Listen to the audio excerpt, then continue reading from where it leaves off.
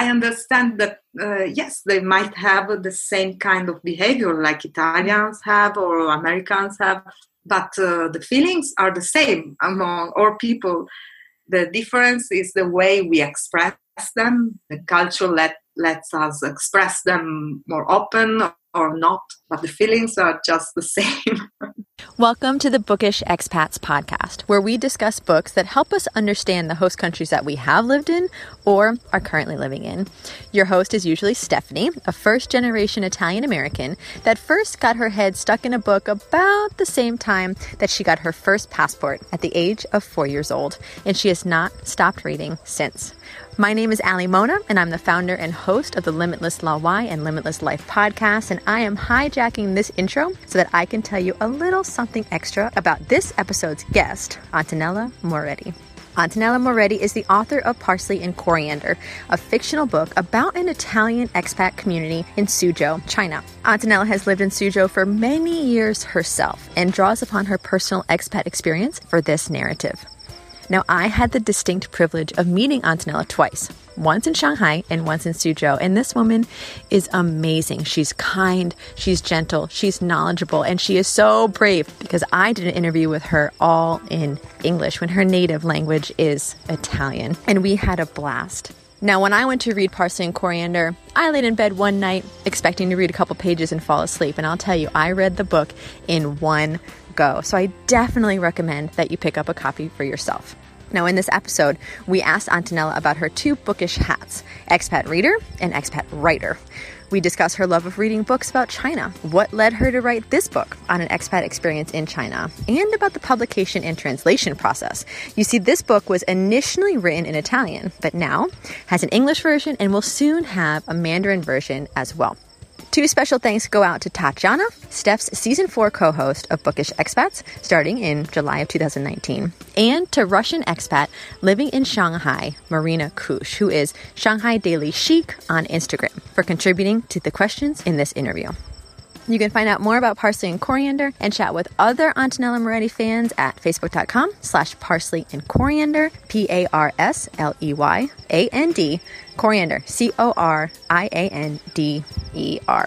If you have any comments or questions about this episode, please feel free to connect with Steph on any social media platform. Steph Fuccio, STEPHFUCCIO.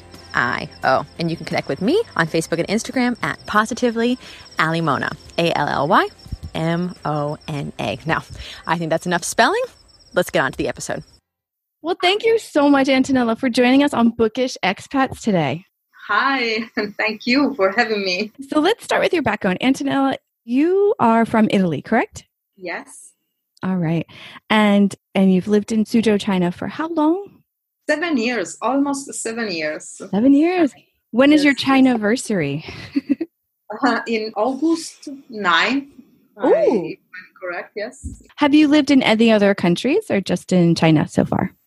No, this was the first expat experience for the family. Yes, we started with China. Mm-hmm. That is a brave decision. Wow. We're reshaping Bookish Expats a little bit. And because you're a writer and we'll be talking about your book, Parsley and Coriander, I want to just keep holding it up because I'm so excited about this. But I understand the listeners are not going to see that. So listeners, go to my Instagram. I'll have tons of pictures and things about the book and whatnot. Okay, so we're going to talk about you as a reader first. Then we'll go into you as a writer and about this book. Okay. So as a reader, Antonella, how would you rate yourself? Like, how bookish are you? Like, from 0 being not very bookish, you don't like to read books, and 10 being you always have a book in your hand. I would like to be 10, but I have 3 children, and I think I'm 6 now. I would like to read more. This is my desire. And recently, I would like to read everything about China. Mm-hmm. I have a kind of obsession about books about China. Right.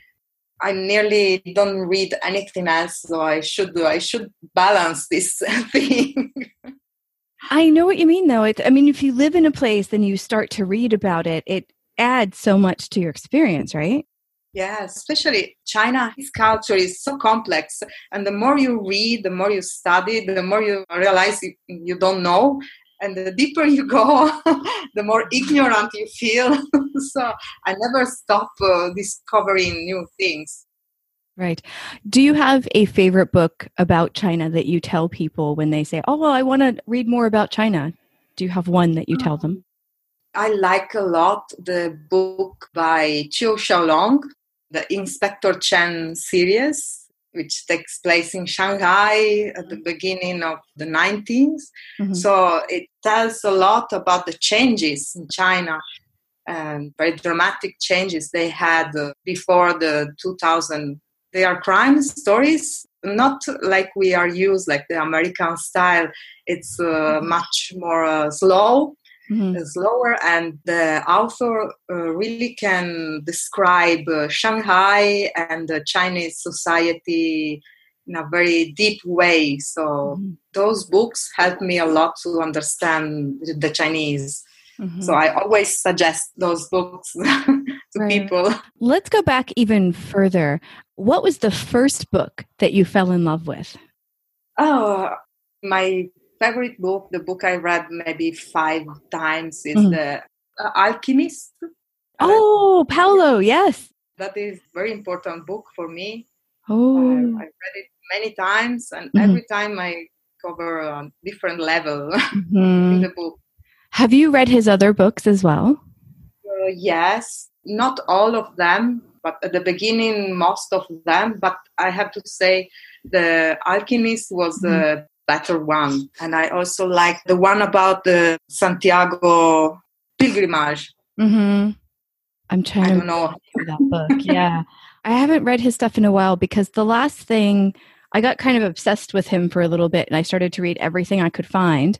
But the last thing I read of his was about a divorce, and it was very Hollywood, and it confused me because it wasn't like the depth of emotion and thinking. It was like 2 people fighting over a divorce. And I'm like, this is not what expecting when I read his stuff. I think he got a gift when he started writing. But after that, maybe he had to write every year a new book. and that affected his writing. Yeah. He's still a very deep person, but I cannot say I liked all his books. Yeah. Like others, I didn't like them so much. Yeah. As you say, they lack in deepness. Yeah. There's little bits, like I remember I'm looking at like a bunch of different ones online now, and like 11 Minutes was okay. Burrito was okay. Like there's moments in them that were good, but The Alchemist, you're right. The Alchemist was very focused and beautiful the whole way through. Let's get into your head a little bit. When you read, how do you interact with the book? Do you write on the book? Do you write somewhere else? Digitally send something on your phone? What do you do? Okay, when I read a paper book, I treat the book very badly. Poor book. I fold pages. If I don't have a pen, I use maybe my nail to highlight. And I like to highlight the passages I like, or taking some notes. Yes. So I write them. Yes. Yes. And listeners, I'm showing Antonella me highlight, like writing all over her book. I'm like, I do the same thing. I know some reader, they don't like the book is sacred, but for me, I need to use it. I need to know. And when I started with the Kindle, with the ebooks, of course, it was different. But I get used to the Kindle very quickly, and I like it, especially with our expat life. You cannot carry hundreds of books in your luggage, so it's very convenient. And I also like to highlight and take notes on my Kindle. I've never gotten used to e-readers, but I definitely do audiobooks sometimes, depending on if I can. One I never tried, audiobooks. I like them. I can do stuff while I'm listening to them. And in Shanghai, it takes me at least an hour to get anywhere. So between podcasts and audiobooks, I feel like I'm not wasting my time in traffic. If you're driving, yes. Or if you are in a car, the audiobook is definitely the best option. Because I cannot read when I'm in a car or in a bus. So the best option. But here in Suzhou, distances are not so huge like in Shanghai. So it takes a very short time for me to go from one place to the other. Yeah. I should find a new moment for me to read. During the day, I'm always busy writing or with other projects, so I don't read. And at evening, I'm busy with my children, so I don't read. But now in summer, I hope I will catch up with the books. How much time do you spend at the Islit bookstore in Suzhou? I know, actually, I've been a couple of times, but no, I don't go around so much because I try to focus on writing or other things. So I limit my excursions the more I can, a lot at home in front of my computer. So you talked about paper books versus your Kindle. Which do you prefer? If you could read on either thing, which do you like better? I like the Kindle because you can make the typing bigger and I don't need glasses to read it. So I get that. I feel less tired when I read on my Kindle. And I like it very much. Most of my Italian friends, they are still very affectionate to the paper book. They don't like the Kindle. Even if they change, especially expats, they need to have it. But I like it a lot. Nice. When you first moved to China, did your reading behavior change? Did you read more or less or different kinds of things? About reading less or more, it of course depends on the periods. Some period I read 5 books in 1 month, some other time no books. But of course, yes, the topics change because I've never read about China before. It wasn't in my list of topics. And when I arrived here, I was so curious to discover. And I also started to read in English because in Italy, I've never read in English. It was very difficult for me. And now I got used to that and I can understand almost everything I read. So now it's a pleasure for me to read in English because I can really understand everything in the book. Do you have a favorite place to read, even if it's a part of your home or a favorite cafe? I read at home.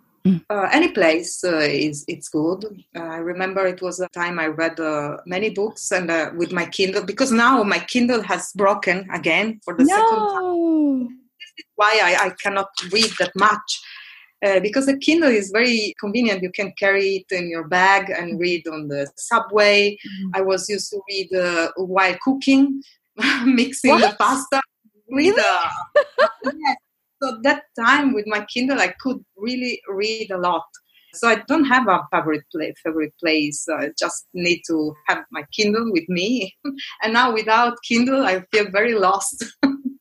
Because I don't have paper books at home, and reading from the computer is not the same. It's not. No. It's not portable. You cannot have it everywhere. Right. So. Are you going to get another Kindle? Yes, of course. As soon as I go back to Italy for the holidays, I will buy a new one. And I hope it won't break again, because in Italy we say everything comes in 3. So I've broken 2 Kindles already, and I hope the third one will be safe. Oh, no. Okay, so maybe it'd be a good idea to buy 2 of them when you go back, and then when the third one breaks, you'll have the 4th. Yes. Oh, but then 4 is superstitiously bad number in Chinese, so I'm not sure that's good either. No, okay, but I will stick to the Italian tradition. There you go. Say it comes in 3, and the 4th is another thing. So the 4th one will be finally safe. Yes, because my husband always tells me, you are really treating your Kindle very badly. You just throw them in the bag and you read them everywhere. So this is why they broke. But that's what you're supposed to do with a Kindle. They're supposed to be. Yes. Yeah. Sometimes you need to take care of them. Bah. Nah. Okay, wait. You said you read while you're cooking. How does that work? I have my Kindle near where I cooking, and when I mix risotto or something, I just can read a couple of lines. That's awesome. Yes, for a period of time it worked. And then it didn't work? No, it's because I don't have my Kindle anymore. Oh, right. Of course. Yeah. Yes, with the books, you can't do this No. with a book. It gets very, very messy. All right. Are you reading anything now, or are you waiting for the Kindle to start the next one? The last book I read is a paper book. I went to Shanghai to listen to the author during the literary festival in Shanghai. And the book is Betwixt and Between by Margaret Sam. And it's a memoir of this lady. She's 84 and she was very poor. She's born in Shanghai. She sold cigarettes at the corners. So she tells all the things that happened. The peculiar thing of this book is that she was raised in English because her family was Cantonese and they spoke English as well. She was Christian, so she always went to church. Her English was like a native language. So she wrote the book in English. And she writes about her life in the 30s. She went Xinjiang province, and so she stayed the whole life in this remote part of China. Mm-hmm. So it's a very interesting book about her life and her challenges. Very interesting. All right, let's take a moment to break from Antonella's bookish expat story and talk about some other expats that are also talking about Italy, literally talking via podcast. One of my favorite podcasts is called the Bittersweet Life podcast, and I will let Tiffany and Katie tell you all about that. But I wanted to have them as part of this episode to show the other side of expat life. Antonella talks about Italians in China, and Tiffany and Katie talk about expats in Italy. So let's have a listen to what their podcast is about, and I hope that you go over there and check it out because it really is extremely interesting. Here we go. Hello, I'm Katie Sewell. And I'm Tiffany Parks. In 2013, I quit my job as a senior producer for public radio, and I moved to Rome. Temporarily, just for a year. A move that was completely out of character for you, by the way. Yeah, no kidding. I was definitely the play it safe, get a job, hold on to it, work your way up kind of person. And when I fell in love with Italy, and Rome specifically as a teenager, I just decided on a whim to move here over a decade ago with no real plan other than to find a way to stay no matter what. And I am still here. It worked! And that's where our podcast, The Bittersweet Life, begins. In Rome, 5 years ago. And if you listen, don't be afraid to start from the beginning. Rome really comes alive in those older episodes. The Bittersweet Life is a weekly show about living abroad or wanting to live abroad. Our listeners regularly ask us some pretty deep questions like, how do you choose a path without regretting it? Or how can I be less lonely? Lots of our listeners have made big changes because of the show. One recently moved to Spain, another quit her job as a lawyer and moved to Milan. There are lots of travel podcasts that will help you find a good piece of pizza. The Bittersweet Life explores not just how to live in a foreign place, but how to live. And we promise, if you listen regularly, you'll start to think about your own life differently as well. It's weekly, it's funny, it's thoughtful. Some of the world's best writers and thinkers regularly stop by. Just search for The Bittersweet Life wherever you get your podcasts, or visit thebittersweetlife.net. Hey, it's Steph again. I wanted to give you a recommendation for a couple episodes to start with the Bittersweet Life podcast because they have been podding for quite some time. My favorite episode so far, and there are a lot of them that I really, really enjoy, but they did one on creativity and living abroad. They also did one on the mafia in Italy, and spoiler, it's not what you think. So let's get back to Antonella's expat story of Italians in China. Let's switch over to your writer side now. Okay. So to introduce Parsley and Coriander, there is a quote from Instagram that I saw last week that I thought was really interesting. Marina is her name, and she is a Russian expat in Shanghai, and I believe she went to your book event last week in Shanghai. And she wrote this on her Instagram. Today, I've participated in a lovely presentation of a book about the life of expat wives in China. Moving to China, each one is free to choose the way of living and adapt to the Chinese environment, or not. Some of the people can see a great opportunity in these changes, and some of them can't. Italian expat wife, and now a famous writer, Antonella Moretti, found these changes for good, gave up her boring job as an accountant, and started what she really loved: write a blog about the life of Italians in China, which turned into this lovely book. All of the characters are the products of the author's imagination, but if you live in China, you can easily recognize you and your friends in these characters. Enjoy reading. Wow.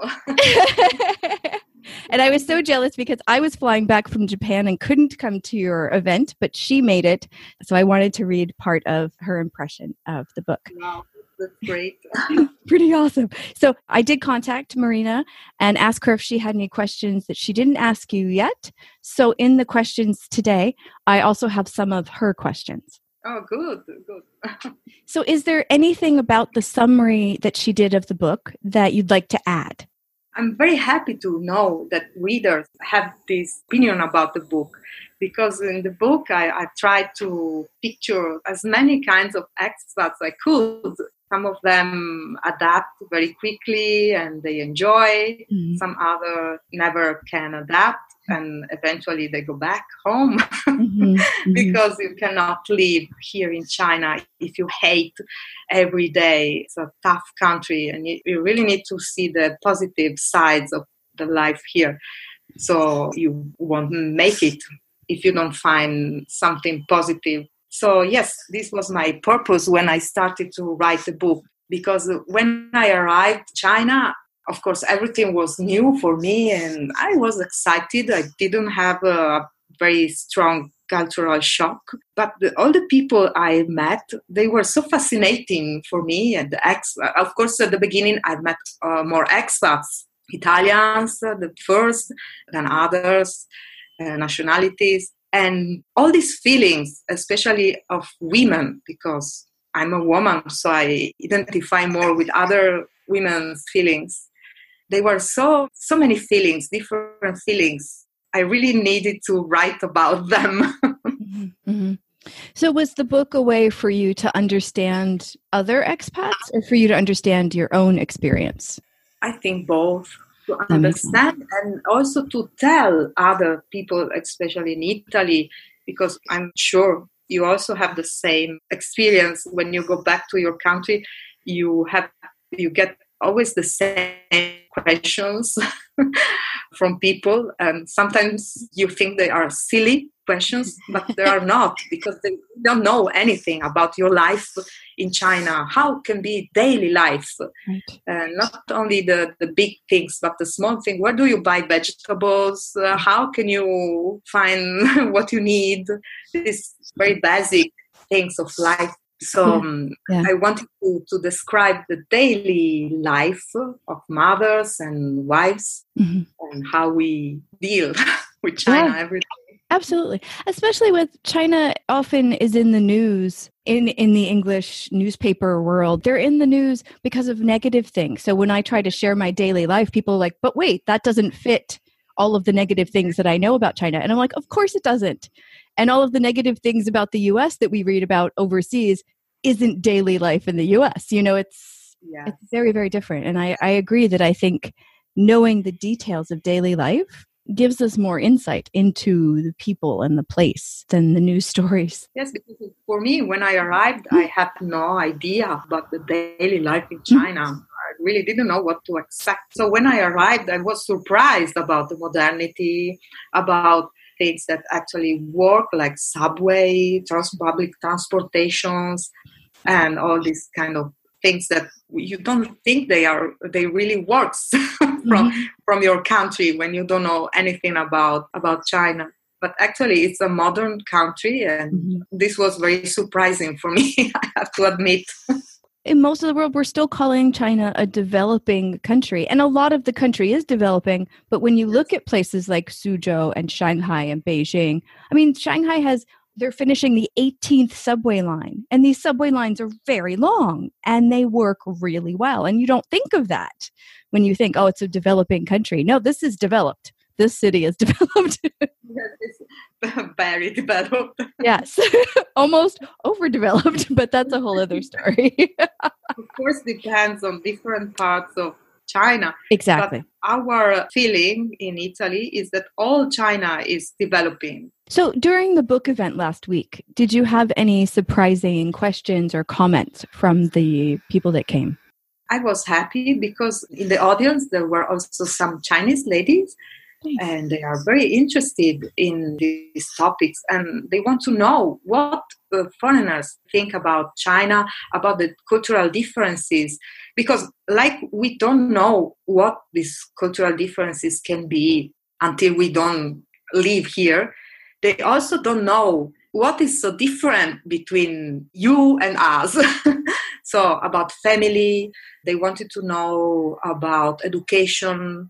How is it different? How you raise your children, how you manage your family compared to the Chinese families. And these are always very interesting questions and always a nice discussion. Not only me speaking, but other ladies asking questions and some other maybe answering. So this is always the best part of the book talk. That's really, really cool. And do I understand correctly that that was the last book talk you're going to do for Parsley and Coriander? I will need to stop for a while. I don't want to, because every time I meet so interesting ladies and the conversation is always so insightful, I would never stop to organize these events. But of course, organizing this kind of events is time consuming. And next season, I hope I finally will have the Chinese version of the book ready. Yes, so I will need to focus on the Chinese marketing. So I will probably organize events for the Chinese audience. And they are a little bit different from events for expats. Oh, sure. Since we're talking about languages already, let's go there. First, you wrote the book in Italian, correct? Yes. And then it was translated into English? Or did you translate it into English? Or did somebody... This is a funny story. Okay, a translation is very expensive. And I did all by myself for the book because I self-published and I manage all the marketing all by myself. My goal was not to use family money for this project of mine because I didn't want to invest something I didn't know if I would have back. But I really wanted to have an English version because I thought that also it was a pity to limit the audience to Italians. So a friend of mine, she is very good in English, and she helped me to create a good draft, English draft. We worked together every day for 3 months because she is from Norway, so she doesn't know Italian. But finally, we got this very good final draft, and I sent the draft to a professional editor, Italian and English bilingual editor. So I worked with this editor as well. Almost every line we went through together. So I think the English version, it's very similar to my style in the Italian version. It's a simple language, familiar language, like when we speak between people, because the book is about daily life. So there was no need to use a literary language. And this is the story of the English version. And for the Chinese version, there's an online platform that put the translators and authors in contact. So it's a kind, you present your book on the platform and some translator decide to take the project. They will work for free, but when the book is on sale, they will get a part of the royalties for them. That's fantastic. It was good for me also because I wanted a Chinese version, but I didn't know how to find a Chinese publisher. Really didn't know how to do that. And when I discovered this platform, I thought was the best option for me because it's very easy. That's such a good thing to have. Because, I mean, let's face it, there's 1.6 billion people in China, and it's a huge market. I mean, it takes years to learn Chinese and then to learn to write in Chinese. But if you can find a translator like that who can still benefit from the translation, but not with a huge investment up front, you can reach a whole new market to talk to and share stories and all kinds of cultural stuff. That's beautiful. Yes, I really hope this will be a nice project. And think, okay, the translation is done, but the book is going through all the bureaucratic things about books in China. So I have to wait a little bit, then there will be this ebook ready. I hope after summer. So I'm thinking about a way to promote this book among Chinese readers. They don't read that much. Problem. Read a lot, so the market is not very active.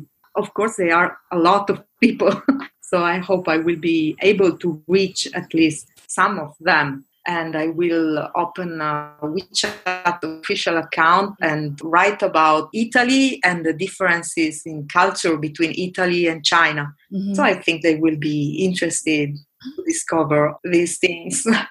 Hey, it's Steph again. I'm going to interrupt Antonella's story one more time. There is a podcast that is so inspiring that I think you'd also like to know about. It is a different way of living. It's living off the grid.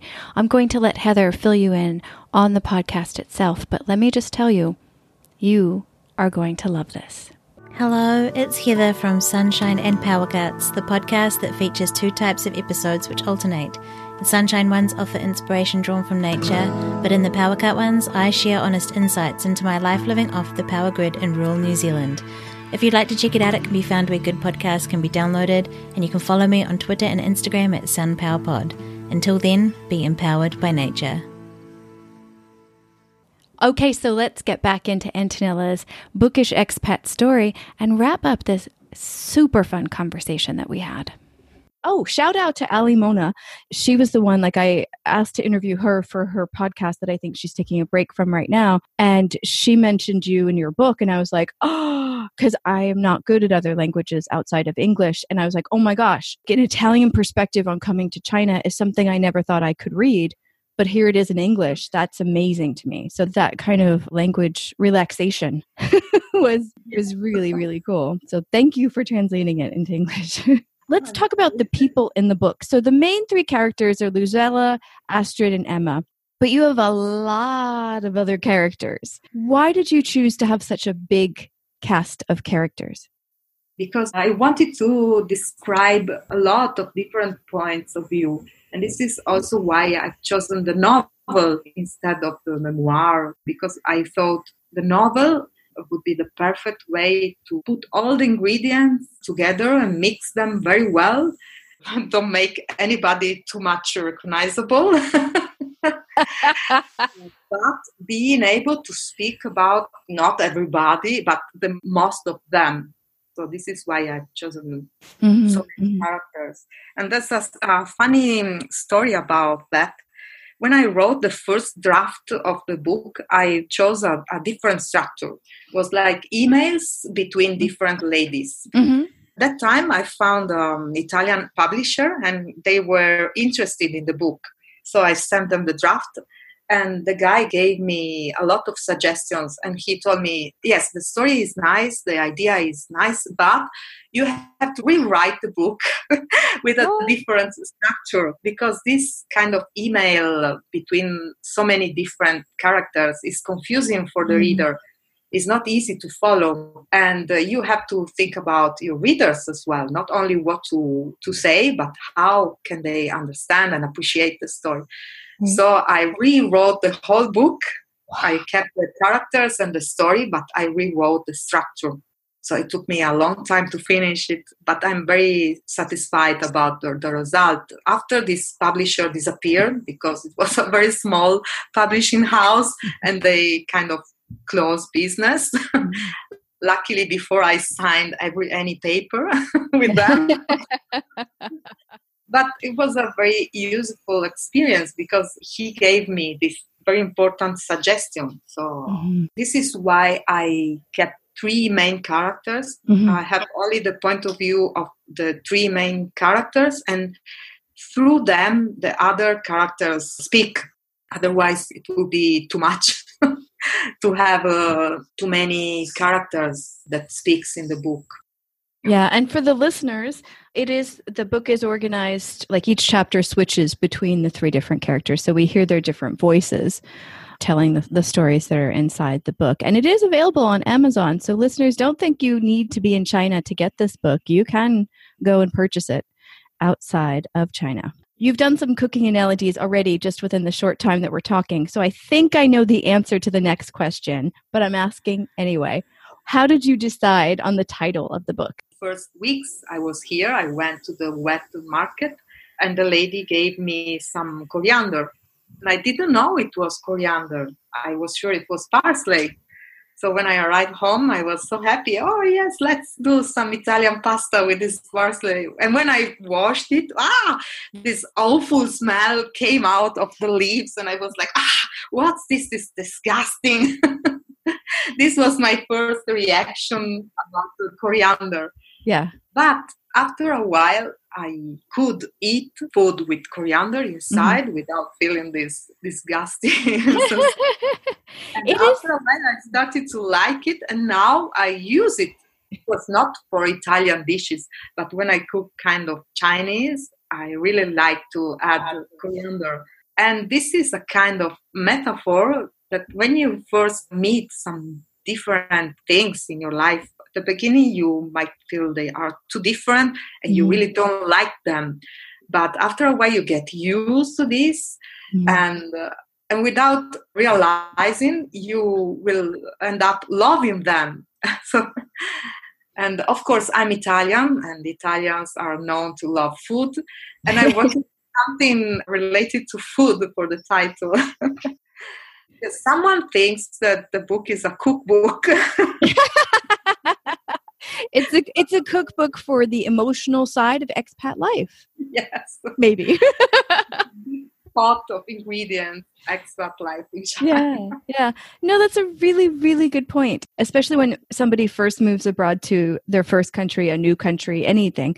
The things they encounter that are different, they can react strongly and negatively, but just give it time. Over time, you'll start to appreciate those things. It's a really good point. So before you got the idea to write the book, were there any books like it that you read that inspired you? No, I would have liked to find a novel of China, but I couldn't find it that time. So this is also why I decided to write it. I always liked to write my whole life. I never wrote a book before because, of course, in Italy, I had a job and a family and no time to focus on my passion. So I only wrote short stories and things like that.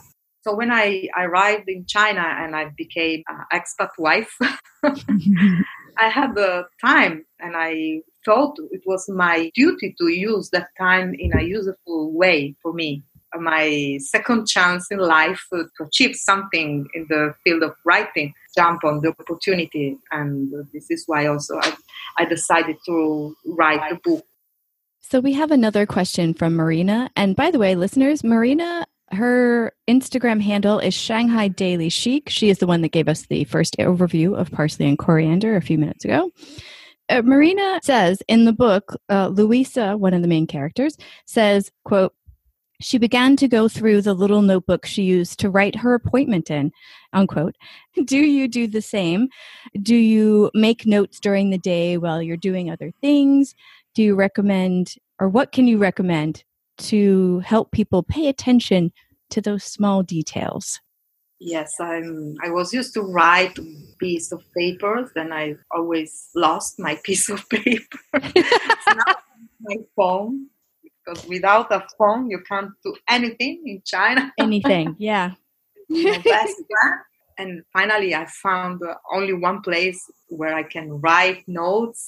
And sometimes if I cannot write, I record on the phone my impressions or pictures. So the phone is actually my best way to record notes and things, write anymore. I don't have the paper calendar. Old-fashioned way, no, because then I don't watch a thing and I forget things. The phone is much more usable.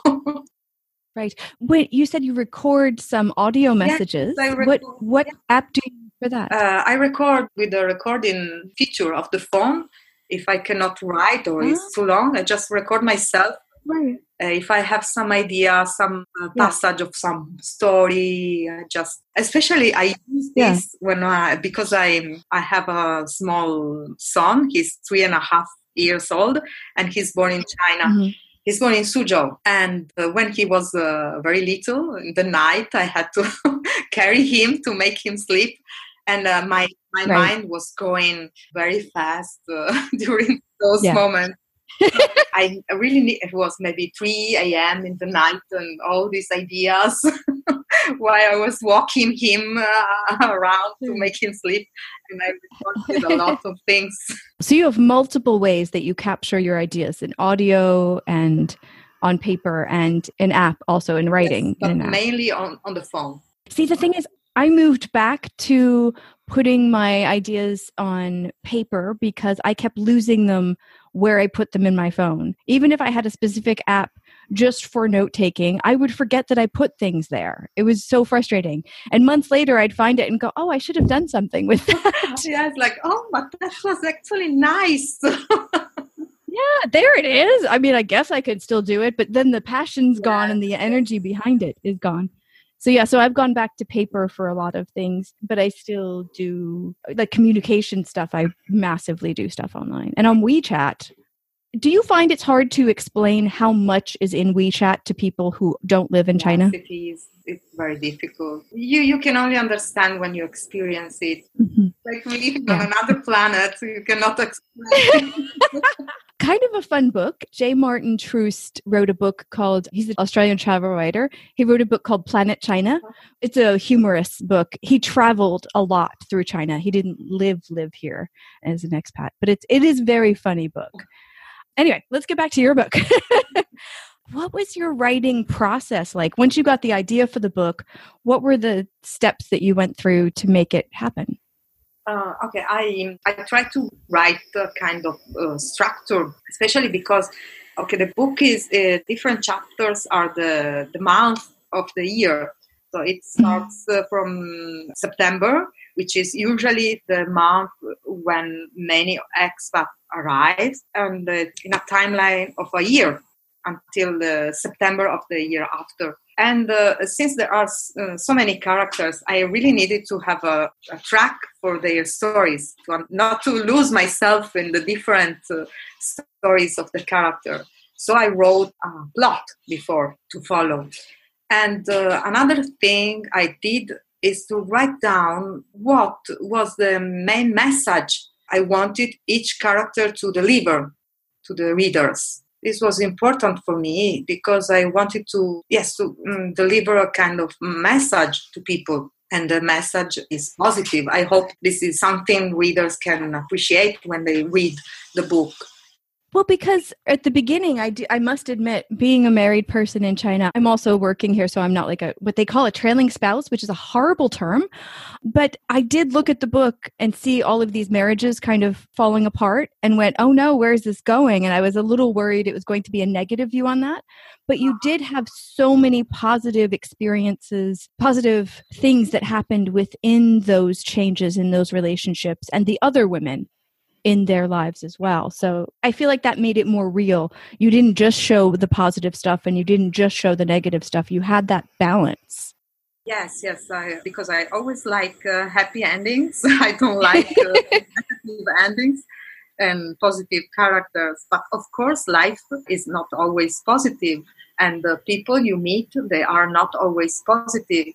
So, of course, I needed to describe real life and real people and so many things that actually happen in this kind of life because you are abroad, you are away from your family, and you might feel alone, especially if you have problems.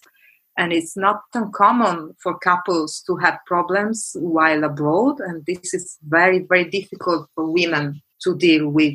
Yes. Yeah, absolutely. So as you were writing the book, did it change how you were viewing China and Chinese culture and going about your daily life? No, I don't think it changes my view, but it made me want to go deeper and deeper in the knowledge about China. Mm-hmm. Because I wrote the book soon, after a couple of months I arrived here. And it's a fresh view about China. Like when you arrive and everything is very, very new, exciting or frightening. So some of the characters, they arrive, it's the first month, and they have some generalistic and stereotype view of China, because also this is real life. And I didn't want to end up with like some of them. So I tried to go deeper, understand why Chinese behave in some ways we might not like, why we sometimes don't understand each other, because there are reasons, cultural and historical reasons behind that. So I tried to discover and study more. Yeah. My husband and I have lived in a few different countries. We actually met in Vietnam because we were both teaching in different places. Anyway, we had this joke when we would try to be going through a door, either a train station, subway station, or just an office building. There would always be somebody standing in front of the door, just standing there, not letting other people go through. And we were like, no matter where we were, I can't believe Vietnamese people do this. I can't believe Chinese people do this. And then we went back to the US. And we noticed that it was the exact same, but because we were in a different country, we started to say, these people do this. Yes. But Americans did it too and stayed there for a long time. And Americans were bigger than the Asian people, so they took up more space in the doorway. Yes. When you first went back to Italy, did you have any moments like that where you thought there was something that only Chinese people did, and then you realized, no? When I was living in Italy, we have a big Chinese community in my hometown. And I was like, these people, they always stay together. They never buy Italian food. They always eat Chinese food. They blah, blah, blah, blah, blah. Then I moved to China and I became part of the Italian community. And I realized that Italians always eat Italian food, never buy Chinese food, always stick together. And I was so ashamed because I realized about all my ranting about the Chinese immigrant in Italy, and Italians are just the same. Yeah. So I was so ashamed. And this is why people should travel and try at least to live abroad a while. Because this opens your eyes and make you more open-minded and understand that people are mostly the same. Exactly. Yeah. And I think your characters in the book show that really, really well. Like some of the characters keep trying to generalize and say all these negative things. And then a lot of the other characters, especially in a particular love story that ends the book very nicely, they take away all the stereotypes and just start looking at individual people. And I think that's when those ideas really, really start to go away. Yes, I realized I reached another level when I stopped to think about Chinese, like the Chinese, but I focus, like you say, on people, this person, that person. And when I stopped to think about them like the Chinese, it's something like the other, no, the Italians, or I understand that, yes, they might have the same kind of behavior like Italians have or Americans have, but the feelings are the same among all people. The difference is the way we express them. The culture lets us express them more open or not, but the feelings are just the same. I want to think about that for about an hour, but I have to keep asking you questions. I'm like, that's so true. The feelings are the same. And from culture to culture, we just have different ways that we're allowed to express them, that are the norm, that we can express them. But yeah, we do have the same emotions. It sounds like you go back to Italy quite often. So when you were writing the book, did you write it in China, in Italy, or both? I wrote it in China. I really needed China to write the book. Now, when I go back to Italy, I'm in a sort of bubble. After 7 years, I'm very disconnected with the culture in Italy. I consider my trip to Italy like a holiday, not my daily life anymore. I don't have my place, I don't have my time, so it's nearly impossible to keep working. China was very important for the book. If you could ask any of the characters in your book a question, what would it be? Okay, let me think. For Luisella, which many people ask me, okay, Luisella, it's you, because she writes a blog and she writes a novel. She's not me, but these are things about me, yes. Mm-hmm.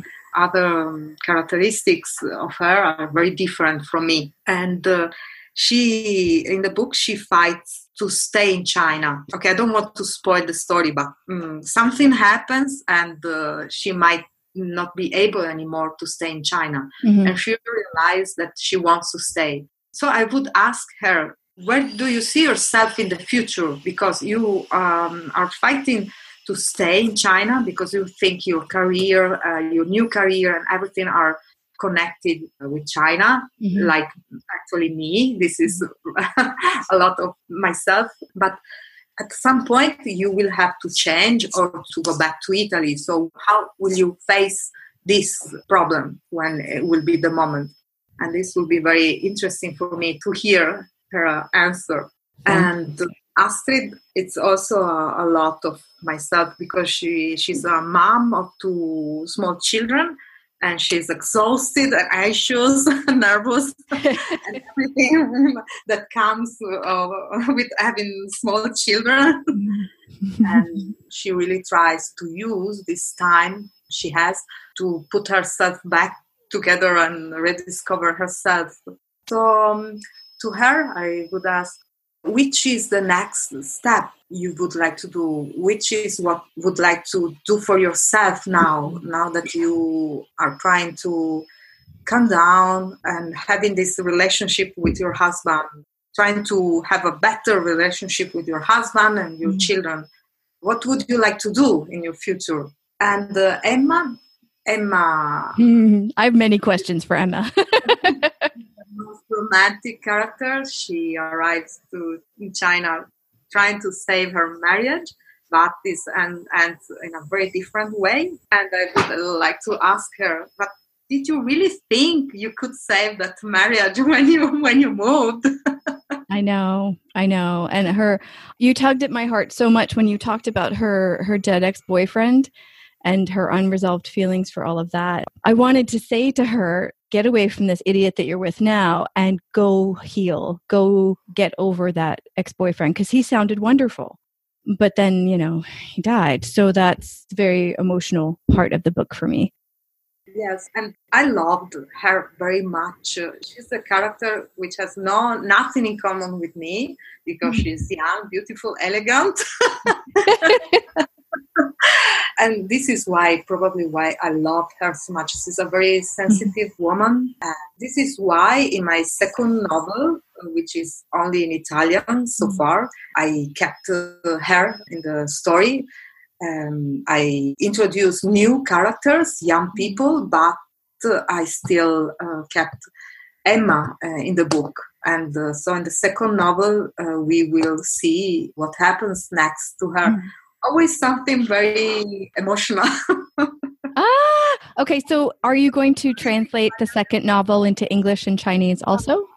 I have to see how to manage that because I need to sell some book, either English or Chinese books. And with that, I can think about the translation. I really love to, but it's still, I don't know. Yeah. Well, after I was posting on Instagram and Twitter about Parsley and Coriander, people started to recommend the second one. And I'm like, I can't read Italian. I'm sorry. I'm going to have to wait.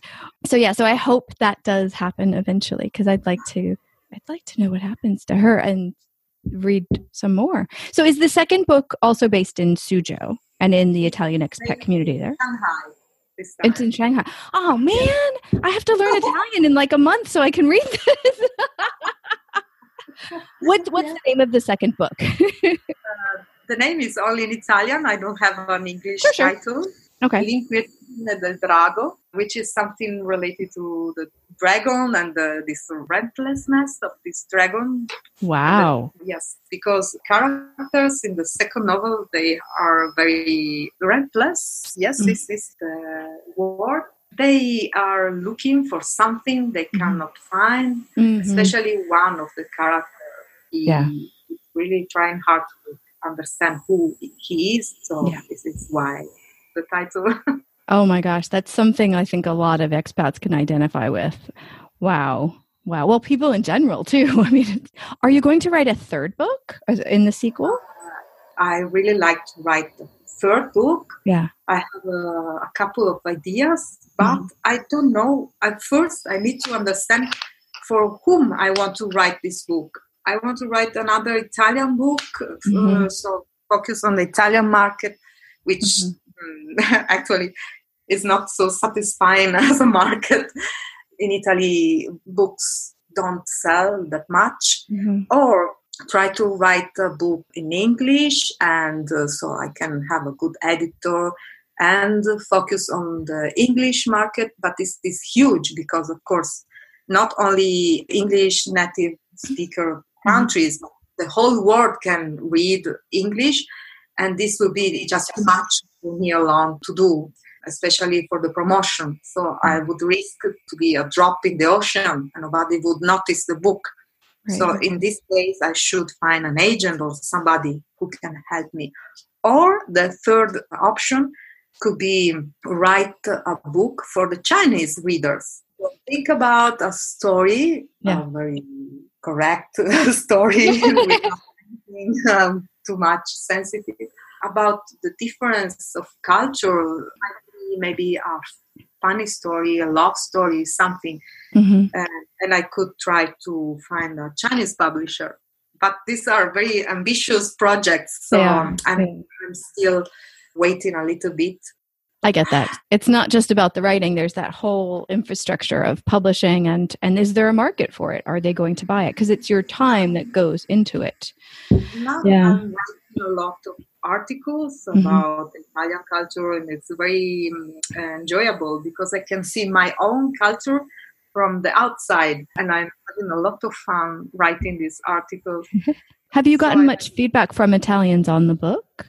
Yes, I had. I had many expats, but also many Italians who never went abroad. They were very curious to know about this daily life in China. Very cool. I had a good success in Italy for the first book. Because Italians, there's a trend now. We have many websites about living abroad.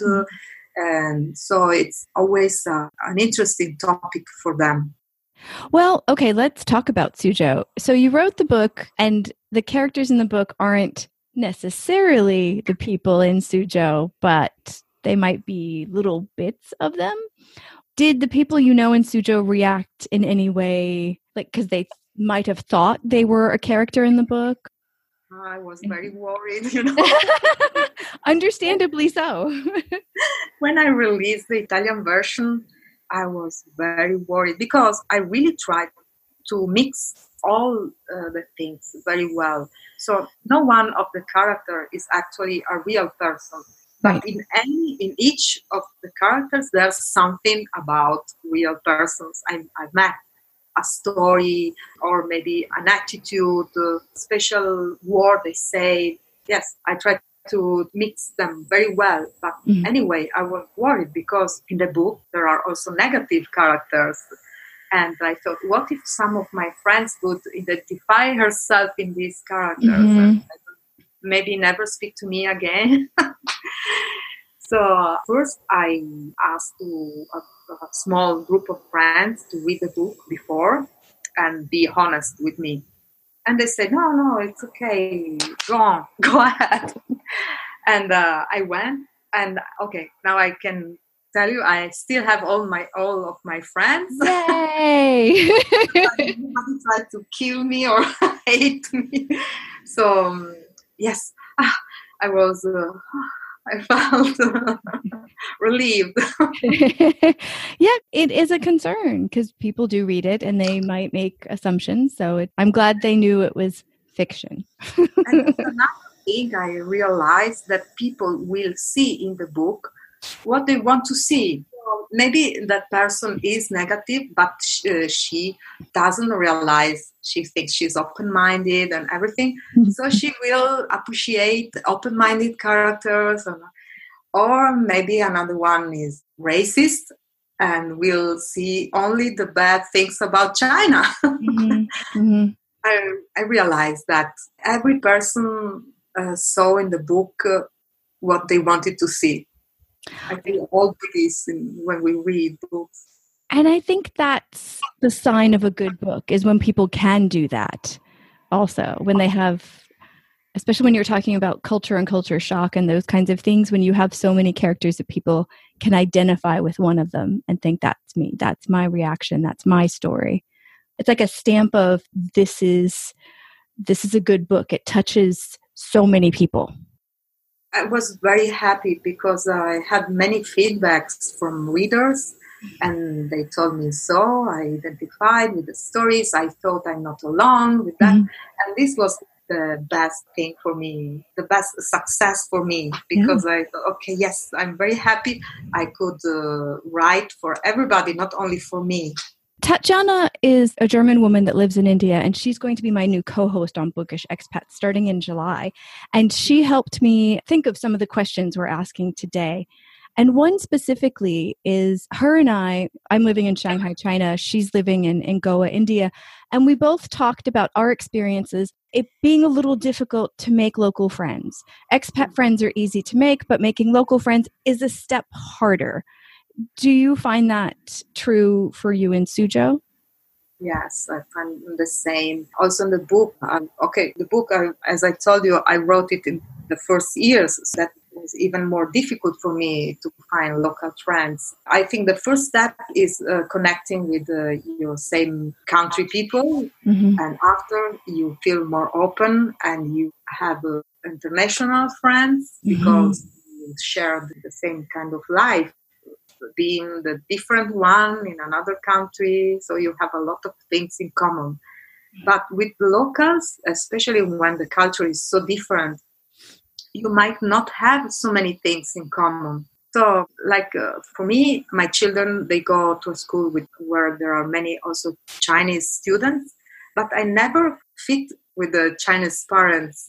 I'm not a part of their group. Maybe because they are afraid they won't speak English so well, or maybe because, what can I tell her? Or no, you think if I do this or if I do that, maybe she would be offended. And this is the same for me, for them.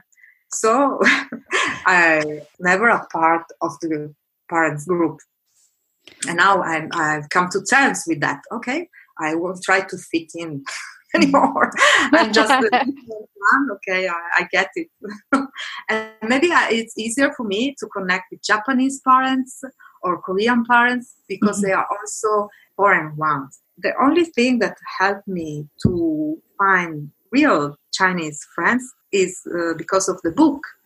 Because when I did the book talks, also many Chinese came to hear. And I had the chance to find like-minded people.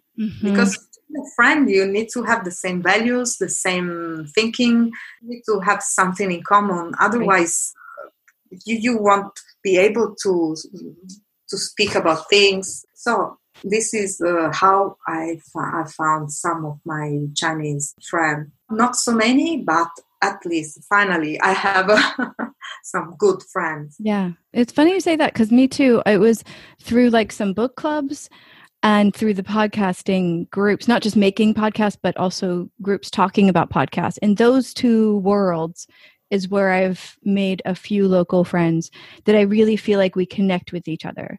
Not just that they can show me some parts of China and I can teach them about American culture, but that we actually connect in a way that we can talk no matter where we live, like that kind of connection.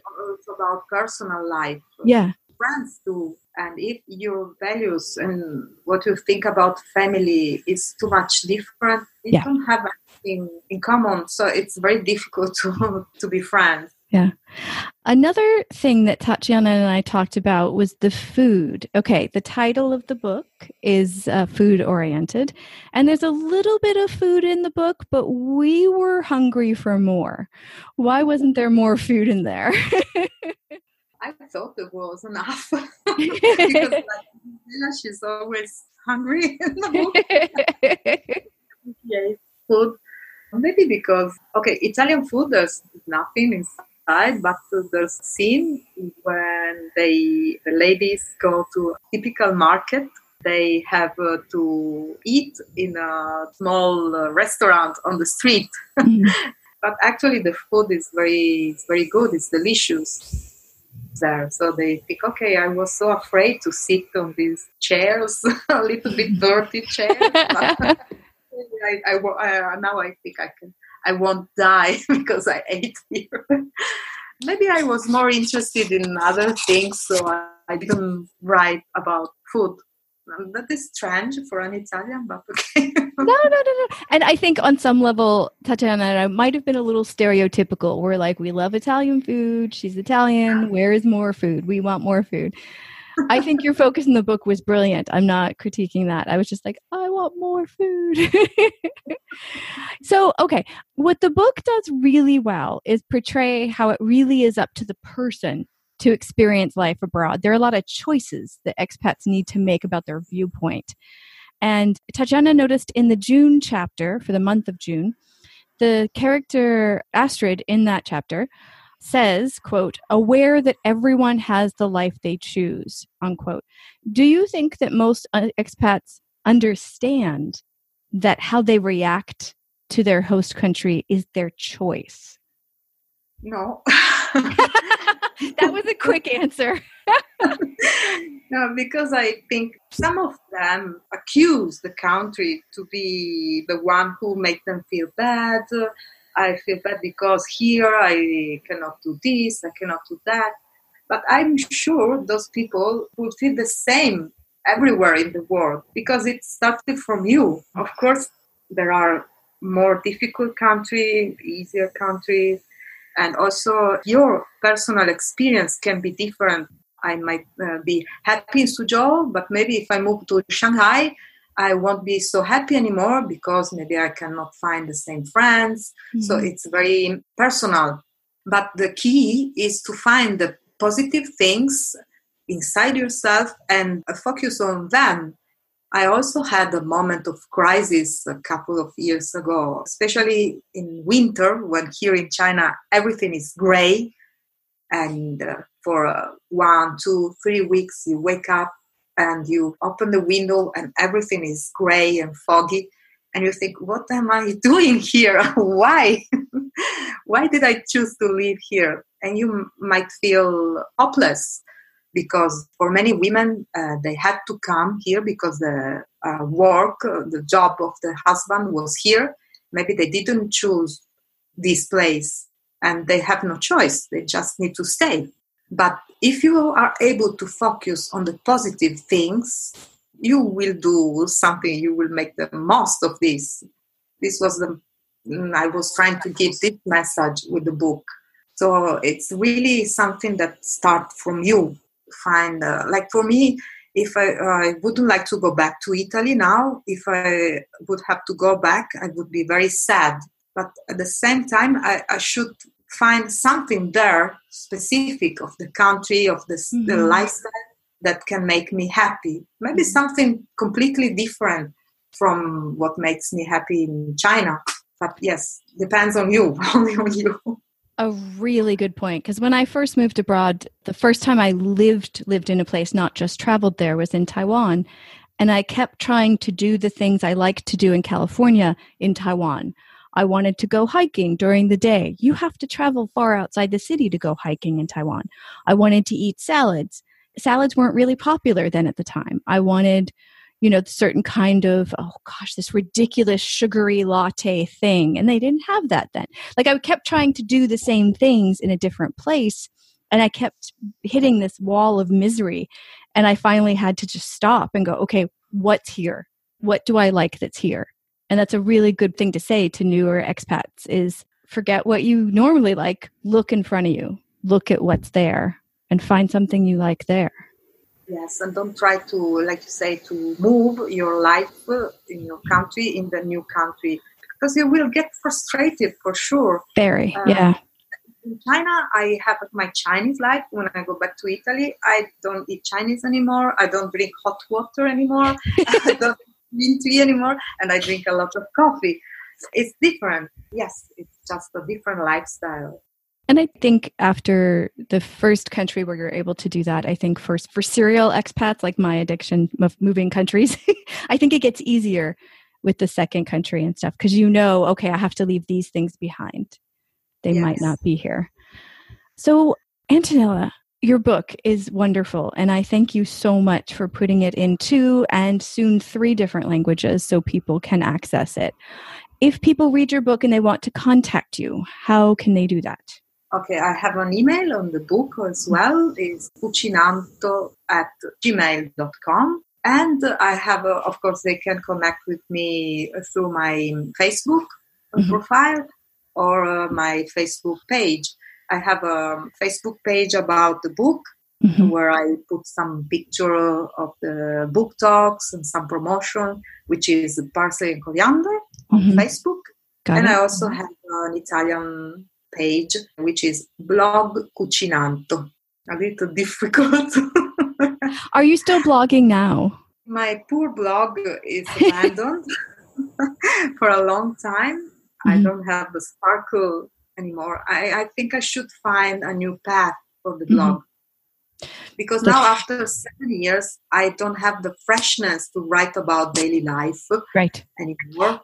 That makes sense. I mean, it gets repetitive after you're doing the same thing. Yeah. It's a struggle for me to see China with the eyes of a person who doesn't know anything about it. Because now for me, everything is normal. Yeah. And I think it would be interesting because you've gotten so much further down into the culture. It'd be interesting to write about what you do know and what you do think about. Yes, probably I will change. I will change not the blog. I will keep the blog, but I will change direction.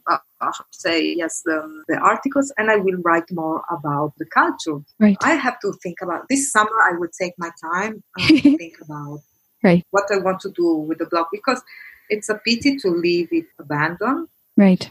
Because I worked on it for many years.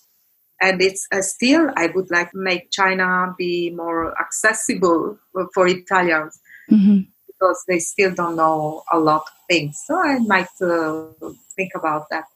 Like I will do for the Chinese, write about Italy, and do the same mirrored for Italians about China. So probably this is what I do. Oh, okay. I get ideas, Antonella, and sometimes they're crazy, but let me just say this. So you were talking about maybe doing a book for the Chinese market. What if you did the reverse expat experience, got like a Chinese co-writer, is that what they're called? Like a person to write it with you, and do like a Chinese person that moved to Italy and their expat experience? Yes, this is something else I also thought about, but it's a little bit difficult because in Italy, there are not so many Chinese expats, but there are migrants. Right. So the experience is very different. Right. And I don't know. Actually, in the second novel, one of the characters, this boy is Italian, but he's Chinese. His family is Chinese. So I've already touched this topic of being a Chinese, from a Chinese origins, but still in Italian. Yes, so this would be, but maybe I'm thinking about. Yeah.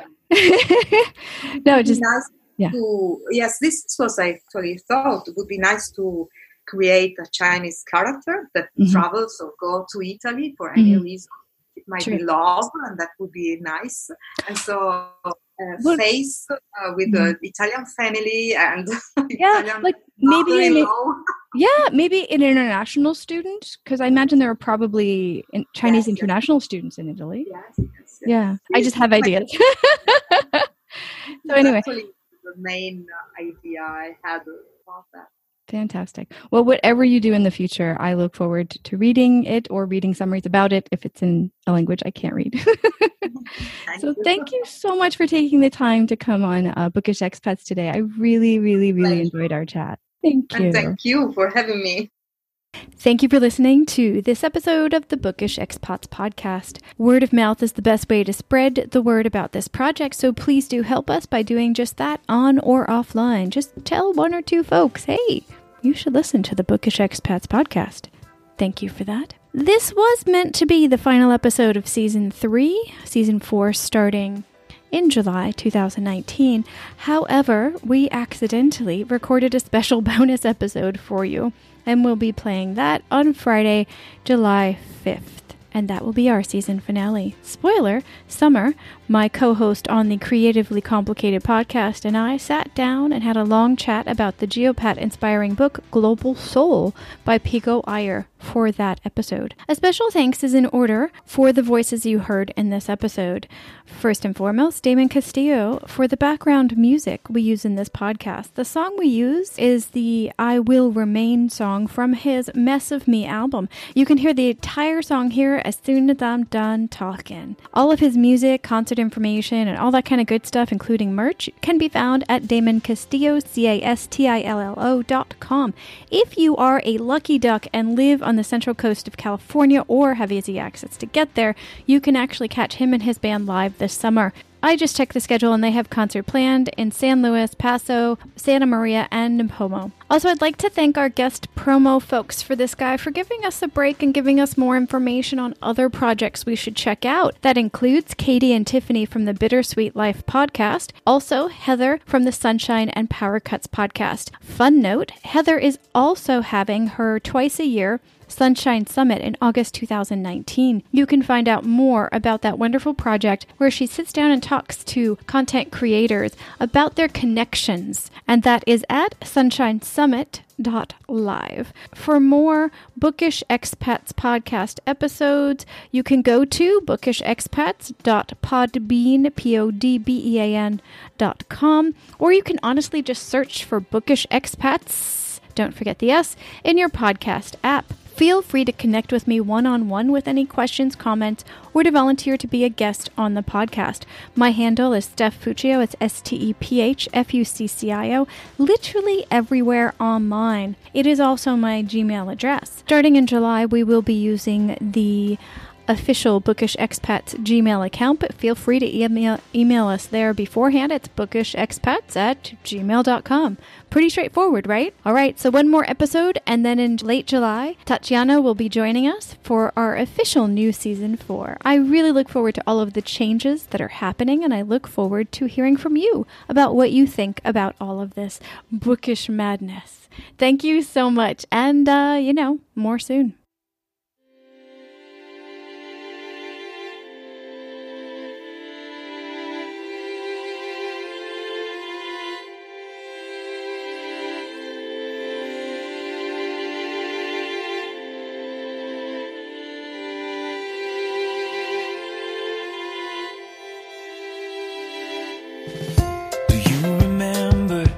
Exactly when we met, I wanna write our history. I wanna take it step by step. If I remember every moment past, well, I can solve this mystery. I can make it last. I will remain. I will remain. Loving you is the reason why I came. I will remain, I will remain. The world will change, but I will always stay the same.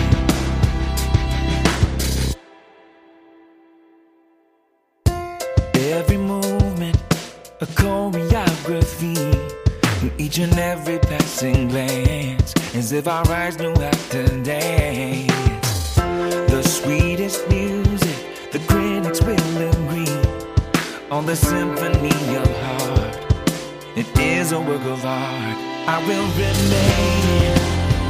I will remain. Loving you is the reason why I came. I will remain.